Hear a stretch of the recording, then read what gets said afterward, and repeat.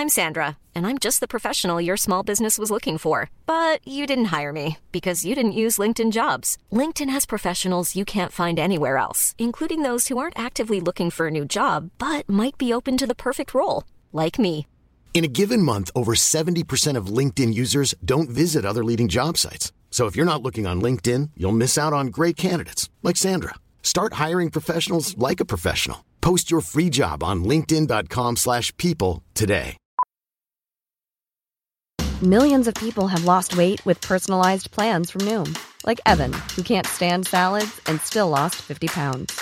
Salads generally for most people are the easy button, right? For me, that wasn't an option. I never really was a salad guy. That's just not who I am. But Noom worked for me.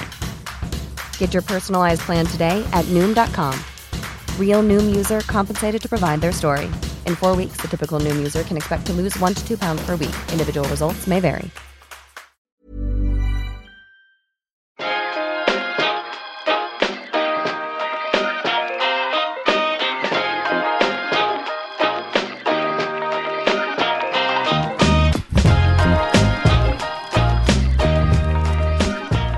Hello and welcome back to the Statman Dave Football Podcast. This is episode 28.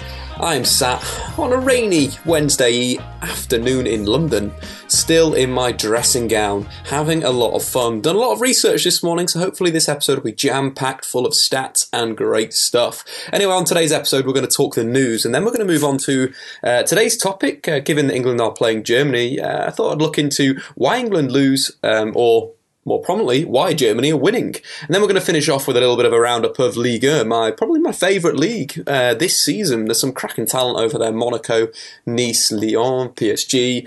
Wonderful league once again. But anyway, let's get this party started. So some sad news coming out of Liverpool today. Liverpool legend Ronnie Moran passed away, unfortunately.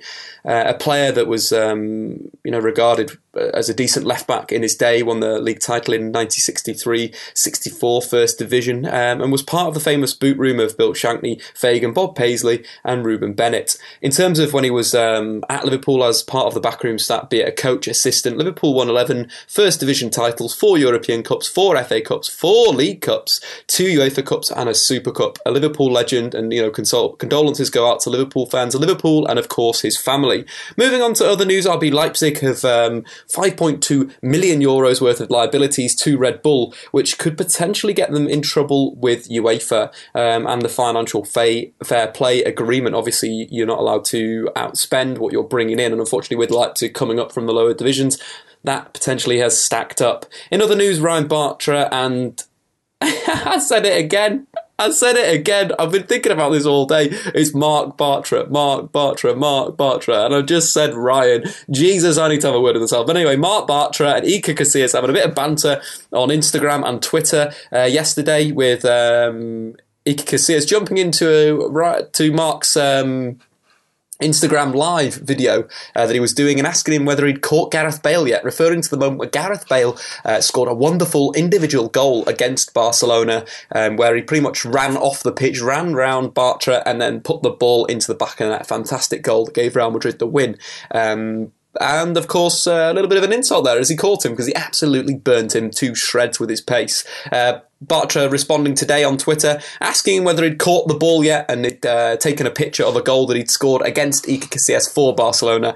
Great bit of fun there. A little story that I sort of fell on as well was the story of why Mourinho and Casillas apparently fell out. And it goes back to the Spanish national team, where apparently Casillas was trying to build the bridges back between Barcelona and Real Madrid players, given their success at the World Cup and the European Championships. The divide had been pulled apart by Mourinho's ways, very aggressive, very full front, trying to that siege mentality at Real Madrid. So some of the Spanish players did fall out. So apparently that's why, one of the reasons why Casillas did fall out with Mourinho, and didn't actually know that he was the guy trying to build a gap in the national team. But anyway, moving on to more national team stuff, I think we're going to talk about England and Germany.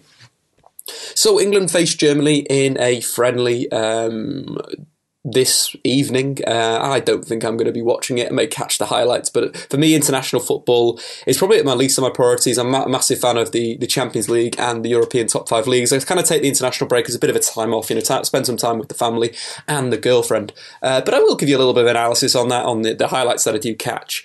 But what sort of got me to making this little section, I was struggling this morning thinking about what I actually wanted to talk about in football. And a fantastic stat was tweeted last night by one of the reporters for the BT Sport European Football Show, Archie Ryan Toot. Go and check him out on Twitter. He's got some absolute banging stats. So he tweeted out the difference in appearances between the England under-21 squad and the Germany under-21 squad in terms of appearances in the Premier League for the England players and the Bundesliga for the German players. And the difference was absolutely incredible. With this England under-21 squad, they've had a combined 206 Premier League appearances between them. Compare that to the German under-21 squad that's had a combined Bundesliga appearances of 1,137 minutes. That is ridiculous. That margin is so stupid. And it kind of shows and highlights why Germany are doing so well at the moment, because they're giving their young players time in their top division. So I kind of wanted to look into why England have been consistently losing at international level or more honestly, why Germany are continually winning. First up, let's take you back to 2001, where England beat Germany 5-1 at the Olympic Stadion in Munich. A game that was seen as a turning point for German football and a real winning point for English football. England had a very decent team out there with Gary Neville, players like Gerrard, Rio Ferdinand, David Beckham, Paul Scholes, Michael Owen grabbed the hat-trick that evening, and Heskey as well. And the German squad was pretty decent. Some players in there that you'll have recognised, players like Michael Ballack, Christian Janker, Oliver Neuveld, Dietmar Hamann, to name a few. But this was the real turning point for German football. So Joachim Löw made some great comments after the World Cup win in 2014 about that time. After 2000 and 2004, we were pretty much down as a nation. We may have got to the World Cup final in 2002, but we went out of the group stages in both the Euros, and we realised we needed to do something and took some decisive steps.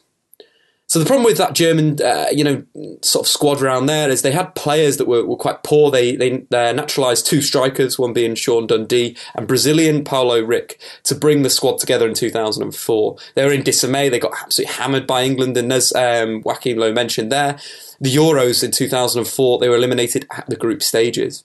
So they were in a real turning point in that time, and they had to do something about it. They weren't, bringing through the same level of players that we'd seen before. There were talk about the Germans making too many defensive players and the rest of the world catching up with Germany and being winners, being effective players at the international level. And Germany realised they needed to take that extra level. They needed to be technical. They needed to bring through players that both had a technical and tactical understanding of the game.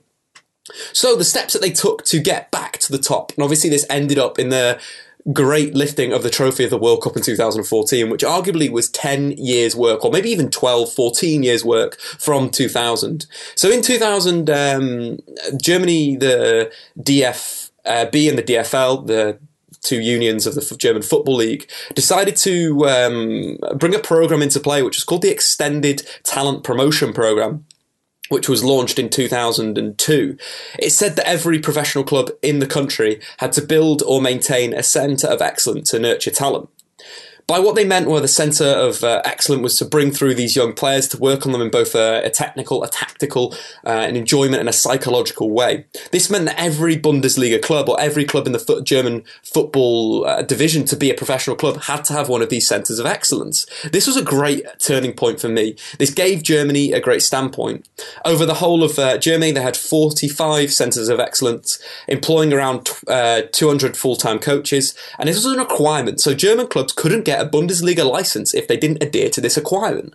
The league was setting the standard. You go back to the big rules in Germany that's in the media at the moment, the 50+1 rule to keep ownership with the shareholders, not with external influences. It's a similar rule to that. If you don't have a centre of excellence, we won't give you a Bundesliga licence. And it was a great method of getting clubs to focus on developing young players. But also these clubs had to adhere to certain rules. They had to employ a certain number of coaches, a certain number of physios, a certain number of their players they had to be pushing through to the national team for selection. It was all geared towards producing talent. And it's a complete counter to what England have been doing over the last few years. You know, they took a stab in 2012 with this elite player performance plan where you'd have Category 1 teams and Category 2 teams. Category 1 teams had to adhere to certain laws and legislation in terms of what they had to put in. But this was all Premier League. This is all Premier League driven, not FA driven. The complete flip that the German national organisation was setting the standard, was setting the rules. They were setting what they needed to do. Because of the money coming into England from the Premier League, the FA no longer have this standpoint. And I'd argue that this Category 1, Category 2 thing, in fact, wasn't a play to develop players, but was to basically set legislation out so a transfer system could be worked out.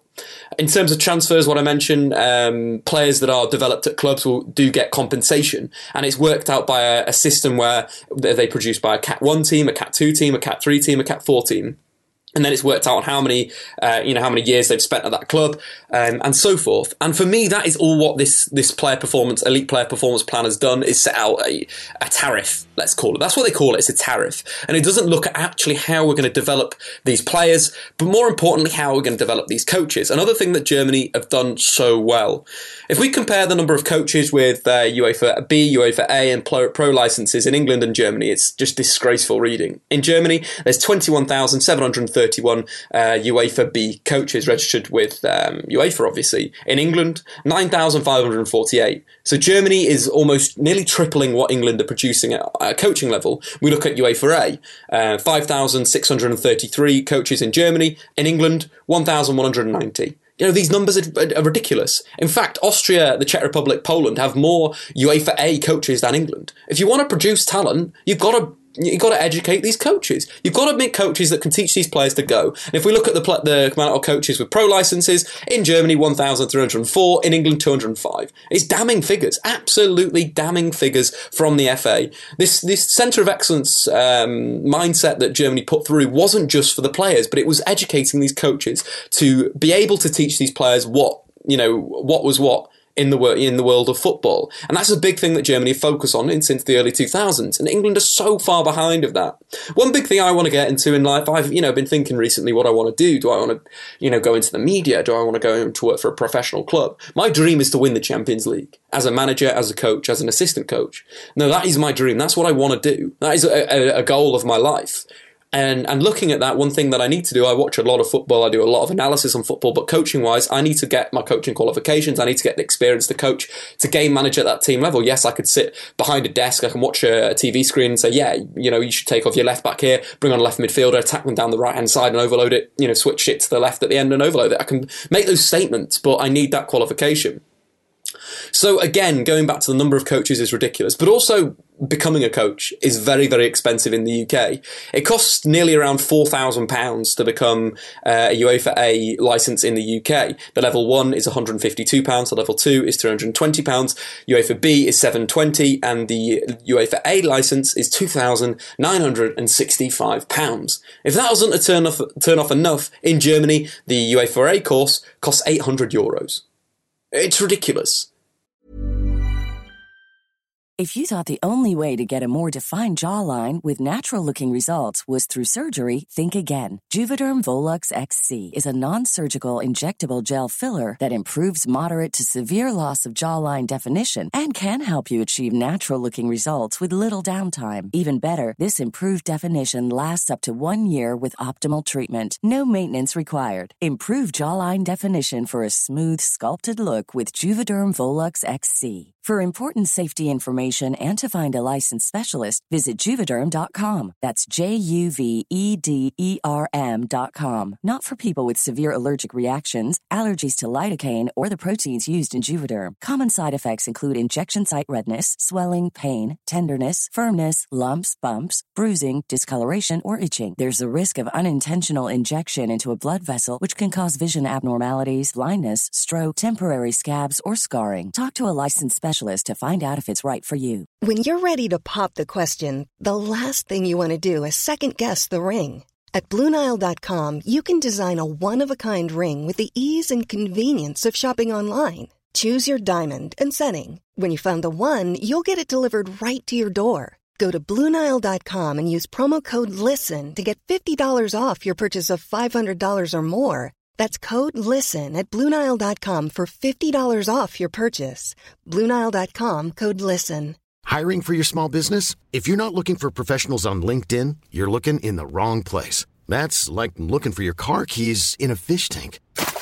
LinkedIn helps you hire professionals you can't find anywhere else, even those who aren't actively searching for a new job but might be open to the perfect role. In a given month, over 70% of LinkedIn users don't even visit other leading job sites. So start looking in the right place. With LinkedIn, you can hire professionals like a professional. Post your free job on linkedin.com/people today. That barrier to entry is absolutely stupid. And to flip that, think about how poor Scotland have done both the domestic league in terms of how they've competed in the Champions League, Europa League, but also in terms of Scotland failing to qualify for the last 8 consecutive tournaments.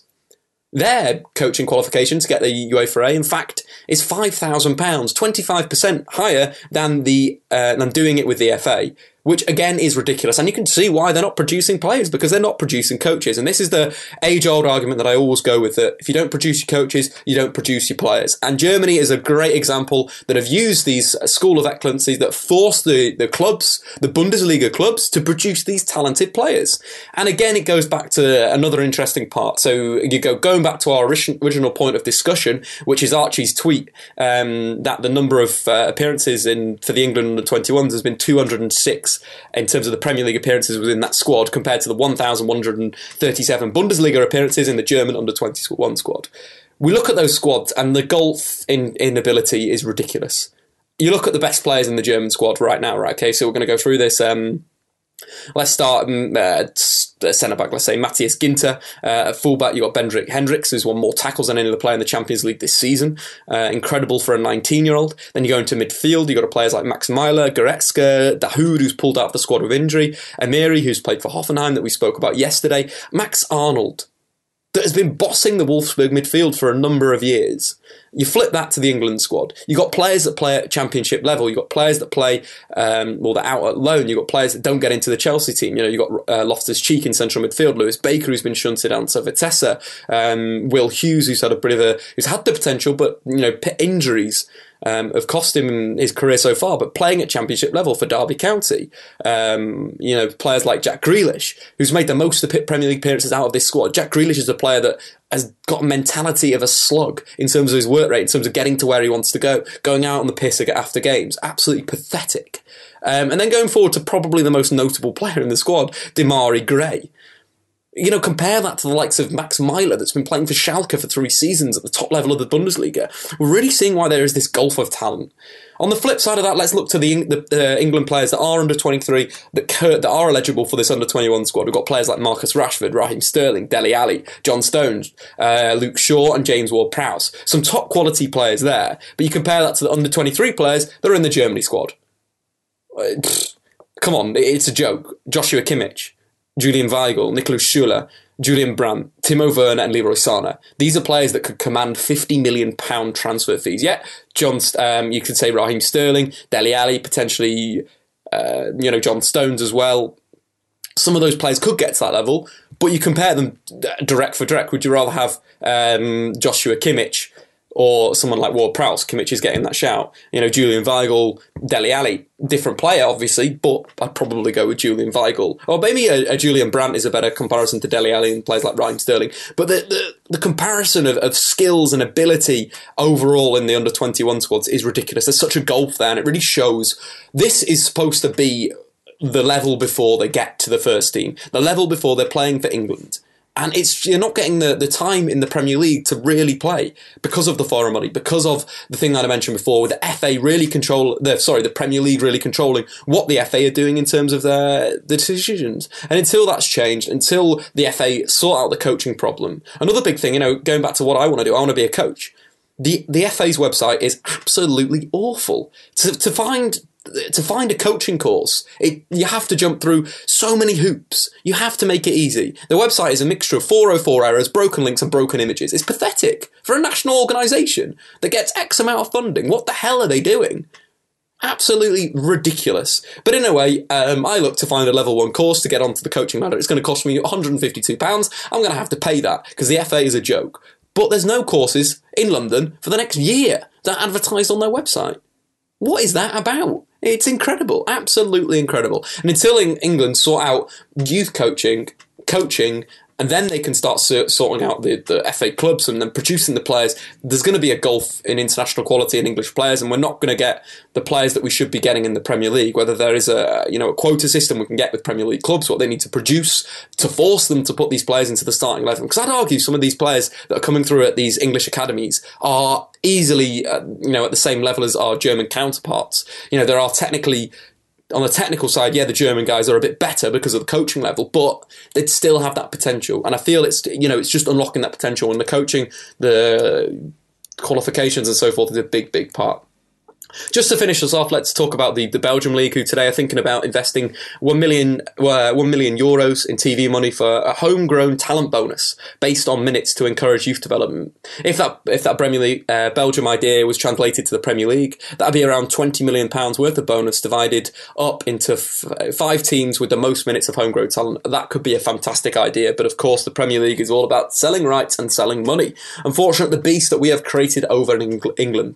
Anyway, if you've enjoyed this little section on the little coaching, England versus Germany, England's problems, why England always lose and why Germany are always winning, please tweet me at StatmanDave. Give me the thumbs up, just the thumbs up emoji, so I can count the likes and the love. But anyway, guys, moving on to the last little point of today's podcast. Of course, we've got to talk about Ligue 1.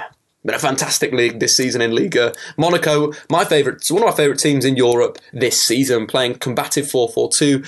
Leonardo Jardim has got them drilled to a T. The 4-4-2 transitions to pretty much a 2-2-4-2 formation, with the fullbacks getting really high. The likes of Mendy, Sidibe, Toure getting really high and grabbing those assists. The wide players come inside and open up that space. It does look like almost a square in central midfield, with Bakayoko and Fabinho holding, and then the two, Bernardo Silva, Lamar, coming inside and being those playmakers. But up front as well, Mbappe and Falcao, such talent, but also Jermaine's work rate and so forth. 2 centre-backs that are very good as well.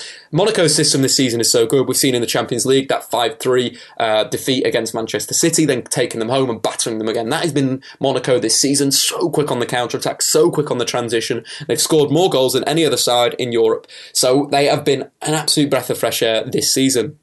Strange how it's taken Jardim a bit of time. His Monaco team pre this season were a very defensively well set up team. He's obviously changed it up a little bit. He was playing a 4-4-1-1 before. Now it is switched to a pretty much a 4-4-2 with 2 strikers. There's arguably got him this platform to create these goals and score these goals. Key players in there, and I mentioned the 2 central midfielders, Bakayoko and Fabinho, arguably in the best central midfield pairing in the world this season. Bakayoko, in fact, has won 159 tackles in the last 2 seasons in the Ligue 1. No players won more. Bakayoko, a great sort of shuttling central midfielder, uses his power to break teams down and get Monaco sort of started on the counter-attack. In terms of PSG, they've let themselves down this season, been really inconsistent in Ligue 1. Lyon as well started very poor. And Nice, who started very well, and they've dropped out under the great Favre. But anyway, that's the top 4. I reckon it's going to be Monaco top, PSG in second. Lyon, I reckon, will pick Nice to the 3rd automatic Champions League qualifying position, and Nice will go through to qualify for the Champions League with the likes of Pierre, who's had a great season, and obviously Mario Balotelli being in and out and having a good time. Anyway, in terms of the most valuable player this season, I think I might give it to Fabinho, just for his control in central midfield and how good he has been at linking this Monaco side, his awareness at holding, his awareness at breaking forward. And in terms of penalties, he's got the best run of scoring penalties in Liga since 2013. Back-to-back goals going in from penalties. He's probably one of the best penalty takers in world football, so good at cannoning the ball in. In terms of the hot prospect, the best player, young player in Liga this season, we'll talk about Kylian Mbappe. It's been so good. A breath of fresh air, 18 years old. This season, he's played 32 games, scored 19 goals and got 7 assists. He's been directly involved in a goal every 64 minutes. That is incredible statistics. In terms of his record versus 18-year-olds in Europe's top 5 leagues, he scored 12 goals in Liga this season. That's 7 more than any other player under 19 has managed. If we extrapolate Mbappe's data, if Monaco win the quadruple this season, Mbappe could finish on 29 goals in 49 games. If we work that out, Monaco potentially could play 5 games in the Champions League, 3 in the Coupe de France, 1 in the Coupe de Ligue, and 8 in Ligue 1.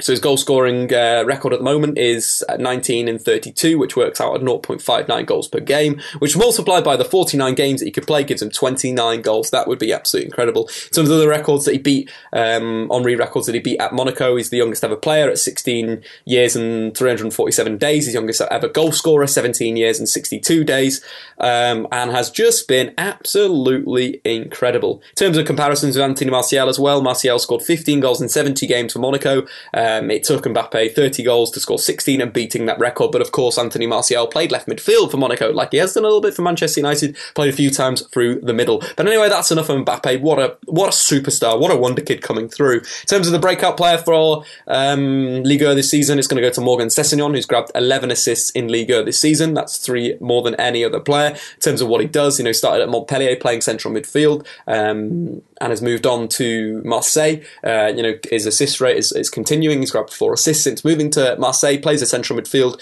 Is sort of a drifting central midfielder, playmaker, gets into the crossing areas, whether it's on the left-hand side or right-hand side, and whips the ball into the box, and a lot of his assists come from that way, but they've all come from open play, so he's a very creative player.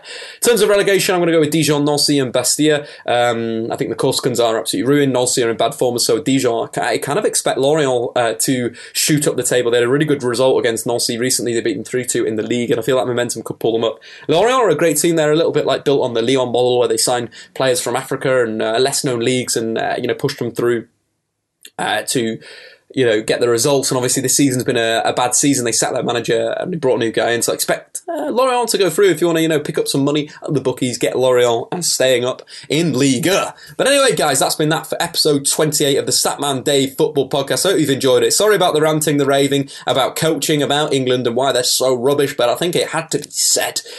If you've not subscribed to the Statman Dave Football Podcast, please do that on iTunes. And of course, check my content out on YouTube. That is absolutely great. I've got some talking points from Manchester United versus the Great Middlesbrough. That was dropped last night, so make sure you go and check it out as well. And there'll be some content on the front 3 about Internacional that should be dropping either tonight or tomorrow. But anyway, see you later. Make sure you tune in tomorrow where we're going to have some more football chat and some great stuff. Anyway, over and out. Statman Dave. See you later.